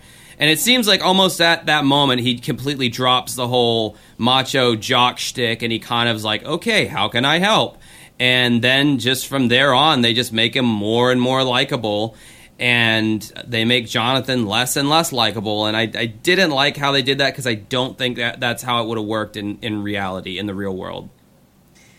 Well, I mean, the thing is that the whole thing, and this will probably be the last thing we touch on, because I have to move on to my next show in a little bit. But oh, sorry, yeah, I'm taking forever. No, you're fine. There's a lot to talk about with this show. There's a lot to talk. I knew this was going to be a long episode. I'm just sorry that you're going to have to edit it. So no, it's fine. I'm sorry. So, but the whole thing with Steve is that Steve learns what he is doing is wrong. He figures out what he's doing is wrong. He learns from it and he grows from it, right? And I think that it's important to have a character that way, because a lot of people do not behave that way. A lot of people will not admit when they are wrong, and they won't learn from it, and they don't move on, and they don't grow from it, right? And so Steve is, not I guess, not typical for a lot of people to do, but I think that a lot of people can learn from him. Yes, he was a big douchebag, but eventually he sort of realizes that he was wrong, and he knows how he behaved was wrong with Nancy, and he mentions that in season 4. And the thing is that because he's growing, I see him as a better person than Jonathan, because Jonathan knows what he's doing is incorrect. He knows what he's doing is wrong. But does he ever even tell? He never even tells Nancy that he's going to another college by the end. Remember, at the end, he comes back, they hug, and then he's asking her later, "Are we okay?" And doesn't tell her anything. And so he's still in the fucking wrong. And so for me, I just feel that I think it's normal for people to kind of be set in their ways like Jonathan is and not move forward. And then others to learn from that and move forward like Steve has. So that's what I had to say about that. Yeah, I mean, fair enough. I mean, they wrote it to go the way it's gone. I mean, they could have written Jonathan better to where he still cared, but they just decided to make Jonathan distant, and I didn't agree with that decision, but hey, it's not my fucking show, but I can comment on it. I mean, I see that, because I've known guys who claim, I've been in relationships with guys who claim they have feelings for me, but then they act apathetic like Jonathan, and it's like, okay, you may think you like me, or you may say that, right? But I don't particularly believe you by your actions. So I just got out of something like that. We didn't officially become boyfriend and girlfriend, but we were like going on dates and shit. And she said she liked me, but showed no affection, physically or otherwise. Never said anything remotely sweet. Not that I crave a lot of that, because I don't. But I want at least some kind of indication that you see me as more than just a friend. And I was getting none of that. And it was just like, even communicating with me was like a chore to get her to even send me a fucking message on Messenger. And we pretty much just ended it, because the weird thing was I first ended it with her for these same reasons, and then she reached back out to me after seeing me at one of my gigs, and the next day she reached back out to me and we started talking again, and she, we reconnected, and then she just started doing the same exact shit she did the first time, and it's like, bro, why did you even reconnect with me if you're just gonna do that same shit? I do not understand this person. But anyway, well, but that's again, people can say what they want to say, but just remember the actions speak louder than words, right? So I think that they did a really good show. The Duffer Brothers do a really good job at creating these characters that are very involved, and it's not just Steve and Eddie. as I would like to say. All of them have their own shtick, right? Because, even like Argyle, the pothead that he is, he's sweet. And like, he fell in love with that sister. Like, I thought that was such a cute little dynamic they had there. I thought they were going to kill his ass off too. I'm like, I'm starting to like Argyle and they're going to end up killing him too. I'm like so annoyed by this. So that guy, the new friend of Jonathan. Yeah, I loved him. That guy was kind of annoying. That guy was I thought his dudisms were kind of funny every now and then, but man, ultimately it's like he was like a cartoon character amongst everyone else in that world. I mean, he was just He was. I mean, yeah. I can see the why people wouldn't like him, but by the end of the season, I really thought he was so great. So I don't know. People grow on me. I thought that Erica was a lot better in this season. I really liked her in this season too. So how about this? Developed. Like, there's still so much shit. Like, we haven't even gotten to Vecna yet in number one. How about we break this up into a two-parter so we can let you go, and because I really want to do this series justice, and there's so much shit in part 4 to talk about, so we can reconvene if need be, like next week or a week from now or whatever, and do a part 2 on this, because there's so much more shit to expound upon in season 4. It's a super long season, and it's already 6:30, and I need to get my shit in gear too because I got to work tonight. So we'll just do that. Wrap up real quick. If you want to donate to our Patreon, it's patreon.com/uncovering unexplained mysteries. For $5, you can tell us, me and Mike, what show you want us to cover. Not an entire show, what episode of, say, like Unsolved Mysteries. One segment, damn it. If it's a show, it's like $50 or something. I don't know. We'll watch a whole damn series for that amount. Anyway, patreon.com/uncovering unexplained mysteries. If you want to follow us on Facebook, you can go to facebook.com, go to the search bar, type in Uncovering Unexplained Mysteries, go to the Groups tab, and you'll find us in the group.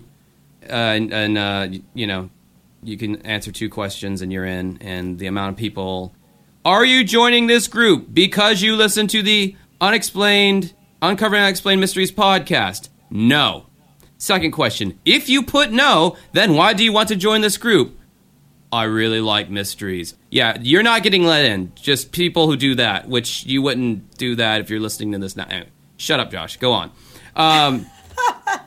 If you want more of me and Aid, for me, you can go to, me and Aid separately. So, like, if you like the sound of Aid's voice and you want to hear more of that, we'll start with you. Where do you go to find your things? Okay, well, guys, I do a horror podcast with the rest of my co-hosts, Jake, Mikey, Jason, and Doug. And if you want to hear us, you can follow us on Instagram at SlashersPod. You can follow me at PathologicallyADE on Instagram. We're also on the Boomer Book. You can find us there as well, too. But Boomer Book. We don't really use it. I'm sorry, Facebook, excuse me. So please go ahead, give us a like and subscribe and give us a follow. We just did a really great episode on the Grindhouse movies, which was a lot of fun. We collaborate with a lot of other podcasts like Damn That's Scary and Much Ado About Nerding. And now I'm, collaborating with Josh's podcast too. So yay, love it. So, we're all friends. Like, podcasts are like, it's a community, and it's a beautiful thing. So I'm glad that we're doing this. Yes. So Slashers Podcast, check that out. If you want more of me, my band is Dancing with Ghosts. You can get us on Spotify or any other streaming platform, but I'm also on YouTube where I make all kinds of video content. It's youtube.com/dancingwithghosts. Once again, youtube.com/dancingwithghosts. I usually focus on music related things, although my latest video was my top 10 hidden gems for the OG Nintendo, the regular Nintendo, the first Nintendo, the Famicom as they called it in Japan. Just hidden gem games that nobody ever talks about. You always hear about the Marios and the Zeldas, but you never hear about Shatterhand or Xerxes or Kabuki Quantum Fighter. Those are just 3 of the 10 hidden gems and on the NES. I do a bunch of other stuff, so go over there. So anyway, for me and Aid, it looks like she'll be sticking around for another one of these. Which I'm sure Mike isn't super bummed about because he's really busy, and I'm sure there's other things he'd he could be doing. I won't say rather be doing, but he could be doing than talking about Stranger Things. But yeah, look out next week for part 2. And if you hated this episode, damn, you're in for a rough couple of weeks. All right, have a good night. Bye. Bye.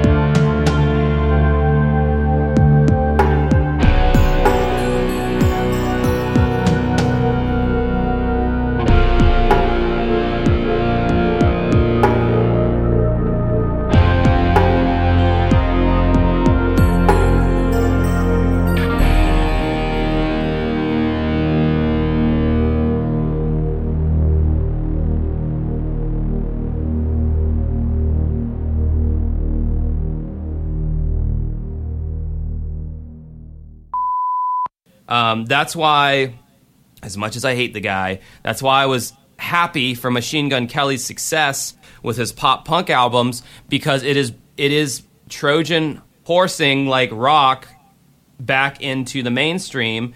Because yes, Machine Gun Kelly sucks, but there's going to be another punk band that comes along that doesn't suck, that will actually have a chance at success now because of Machine Gun Kelly. Yeah. Because record labels are going to look at, oh man, did you see the numbers on Machine Gun Kelly's 2 punk pop albums? Like, oh wow, there's a market for this music again. Let's go and sign all these other bands that sound like pop punk, and now Dancing with Ghosts has a chance all of a sudden. That's what I'm saying. Well, and that's the thing. Like, and that's what drew me to you guys. Like, I heard you play. I'm like, oh my God, I love this. Like, this is great, because you just don't see. I just feel like it's just so hard now to go out and see live music. Like, now when you see rock bands, like, they're just doing cover songs. I mean, not that you didn't do a cover song, but the whole thing is cover music, right? It's either like cover music or they're doing their worst impression of ripping off their favorite band. Like, oh, okay, Yeah. This is clearly a band that, really likes, fucking Lamb of God, or this is a band that clearly their favorite band is Weezer, or this band clearly their favorite band is whatever, and they're just doing a facsimile of that band. And Dancing with Ghosts is the only band that is unsigned that is doing original music that is not biting off from their influences. So that's why you need to go check us out. Now, I'm not trying to say that, like, all these other bands are doing this, but not us. There are other good bands out there, but they're fucking hard to find, man. Like local and regional and like under the radar, they're fucking hard to find. Like, it is, and it's sad because I grew up on this music. My dad was always in bands, so I think that this is just why I just know everything. And for me, it's so sad because you hear the shit that the kids are in, and whatever. I can't say anything. Whatever. And art is art. So if people enjoy it, they enjoy it. If you like Kanye, I don't give a fuck. No, I mean, Kanye, that dude actually has some creative, kind of weird, like that. His album Yeezus, like that's basically like an industrial album with rap vocals over it, and some I like the acts that come to my mind that annoy me is like, hey, you got a new Little Baby song, or Da Baby, or the fucking Pooh Shiesty, and fucking all those fucking rappers, and with their and even like pop music, like I just don't ever. It's so weird because I don't listen to. I don't know any. I don't think I've ever heard a song by Ariana Grande. Like and if I did hear it, I didn't know it was her because I literally put myself in a bubble that I don't listen to anything. I've been DJing since like 2013, so and I forget when I'm doing karaoke. And yes, this is a tangent. I might just put this at the end of the podcast. I don't know. I forget a lot of times when I'm doing karaoke that I've been doing this every week since 2013. So when someone signs up for What's Up by the Four Non Blondes, everyone freaks out and they love it. And I'm over here aghast that they would dare choose a song that I have to hear fucking at least 3 or 4 times every single week. And then I have to remind myself, bro, not everyone goes out to bars every night like you do. Not everybody listens to music the way that you do. These people probably have heard this song once in the last 20 years and it's still new to them. And it's so hard for me to wrap my head around that. But like, then someone like you just said, I haven't heard a single Ariana Grande song. And it's like, how is that possible? Because she's been putting out these like stupid radio songs since at least like, I think 2015 or so. But then it's like, well, Aid's not a DJ. She's a teacher. And when you aren't a DJ, you are able to sequester yourself away from the world of pop culture and not keep up with it. I mean, I've done that with modern like pop. I mean, I know, yeah, of course, I know like the big ones that come out, like the A B D C E F U and your mom and all that crap. Yeah, that's the thing. It's like, I don't know. And if it comes on, the kids are like, oh, you know what? I'm like, I don't know. I'm like, just put whatever on because I don't care. Like I got, whenever they annoy me, I'll put on something. I'm like, don't make me put my shit on because I'll put it on. Because I usually just play like, I'll play like the Etta James on my Pandora. Like, so like all of these old, like, all that music, like Stevie Wonder and stuff comes on with that. So like, I'll play that just in the background because I can't sit in silence because I'm crazy. And every now and again, they'll complain to me. And, my demographic is probably, 70% low income at my school. So, like, you would think that they would appreciate some of this music, right? And they get mad at me, and I'm like, I'll put my fucking metalcore on because that's basically mostly what I listen to at this point in my life. And they're like, what is that? And sometimes, like, I'll put it on, and they get so mad. And I'm like, that's what you get. Because, like, you need to appreciate the old music, too. And, like, you need to know it. And then I don't even know what happened a couple of years ago. And you need to put this, like, take all of this out. This is awful. But a couple of years ago, I put on, I was playing Queen for whatever reason. And I forget which song it was. But all the kids are sitting there like, oh, my God, this shit is lit. What is this? And I'm like, I just stared at them like it's Queen. I, like, couldn't believe it. So I think that exposing these kids to all of this is a good thing. So we're better off for Stranger Things for having done that, regardless of whether or not they should have been doing it before. I'm sorry, but, I mean, whatever. It is what it is. So season 4. Let's move on.